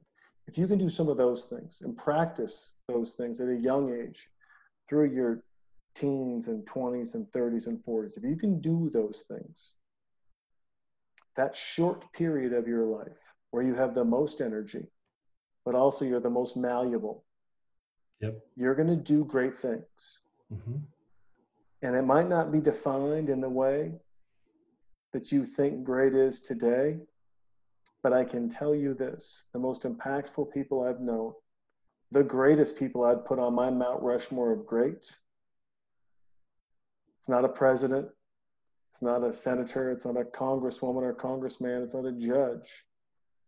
But they're people that directly impacted my life because they took that idea and that philosophy of listening and learning from others and departing that wisdom in a kinder, gentler, non-judgmental way to an arrogant piece of shit like me. God bless him for it. God bless him for it. Right? And absolutely. You want to take something away from dodgeball, here's what you take away from dodgeball. They won in three ways. They worked hard, so they won. Because they actually put forth an effort, they worked. Right? Odds were against them. Odds were against them. They worked hard and they won. They got the money, they used it properly. They worked hard and they won again. Number three, they got closer together. They worked hard and they won with a team, going back to originally where you're at, armed services, in a family, the family business. You guys know community. You know camaraderie. You know the trials and tribulations of life and what it means to push through to them. And then if you looked at each individual, you would say failure. There's no way in hell this group is going to do anything. You're not even going to be able to cook breakfast or win a game of dodgeball. You guys aren't even going to function. But the that's the folks, power. but also it's the community team, right? And getting to know and Bingo. listen once again. And then There's that fast forward, gel. as we just said at the end, right? It's just like, hey, are you that leader that's going to find the great things and pull them out of the person while still at the same time challenge them to get better on their weaker points? Yeah. And if you're not, are you creating a path for that leader to show up? What are you doing Definitely. to help? And then fast forward to the end of the conversation, we're talking about go help a neighbor. Mhm. What if your neighborhood's a team? How's your team doing? Because if someone dies next to you, right, is that Yeah. someone you didn't know? Or is that someone you didn't care to get to know because it was a long day and you're a little shy, Right. right? You want to challenge and grow, but don't get caught up in the microcosm of I can do 1,000 push-ups a day, American Psycho, movie we haven't done yet, Yeah. which we probably should do. Don't get Yeah. caught up in that, right? Don't get caught up No. in, well, I just, I help out over here, I do this. Those are good things, but don't forget your neighbors, don't forget your people, don't forget the community, because it is a Step out ripple of your comfort zone. Do it. Yeah, do it. And you're going to find people that you politically disagree with. You're going to That's find even people- better. Thank you, right? It's even better. That's the win. That's the What- absolute win. Let's not do this tribalism crap, right? Yeah, If you got to forget all the reds and the blues, forget that. Connect as human beings, because that's where things don't come into this world. And when you're engaging with other people with airs or judgment, come in with a clean slate and talk. talk. Easy things could happen. An argument could happen. Whatever. That's healthy too. But It's healthy. just Well, guess go what? in, It's healthy. engage. It's Yeah. healthy to have a spirited conversation Absolutely. where you can also mind your P's and Q's. Don't worry about them. Mind your P's and Q's. Can you be respectful at the same time pose an argument? If you can't, good of you to recognize, grow. Learn how you can talk about debatable issues and have a fun conversation. And at the end of the day, you can still give that person a hug and be like, if your car is broken down, if you need some milk, if you need some eggs, whatever I'm here for you. I'm your neighbor. I'm here to help. Quick snippet story. I lived in Boston 7 years. Boston's a very blue state. I Yep. grew up in a conservative family. I was a Republican, but I went in, and at this bar, it was like bad for me, but it was good for conversations. It was about 600 feet from my apartment, and I would go in and we'd talk about politics. We'd go right up in that, right? But all of it was open-minded. We all agreed that let's try to respect each other's opinion and agree that if there's a disagreement, fine. Try to stick to as much factual information as possible. We're not perfect, but we're going to come out of here cheering and having beer. We're not going to get angry. Is everybody good with that? Man, I learned how to communicate. I also learned not to be a Republican. I'm an independent, but because I was one of those pro-life Republicans, right? Okay. I was red, and but I opened my mind. I shut all that, because man, we come in ready with our view of the world, and we're ready to battle. When you do this, you take your fist away and you grab a beer instead. You're connected with somebody with different views, and you're really open and listen. Both of you will learn and respect each other. Yeah. I learned a lot in those 7 years. It's awesome. It's a beautiful thing. People should do that more.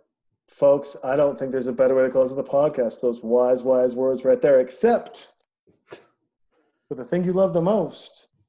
And here it is, my time when I got to say goodbye to Chris. Chris, email me your song. We're going to put it at the intro to this. And as you do that, my daughter's going to sing about the first time she took a poop alone.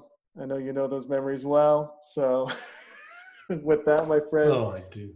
Thank you for this time.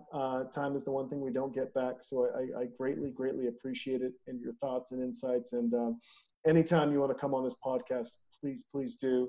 It was a pleasure talking with you, getting to know you a little bit more. And when all this stuff ends, maybe next time we can do it at Dive Bar properly with a server and a couple of cocktails. Now that would be awesome, my friend. This was a pleasure for me being here. I had a blast. Thank you very much. Thank you very much. We'll talk soon. Appreciate you, brother. Take care. Bye-bye.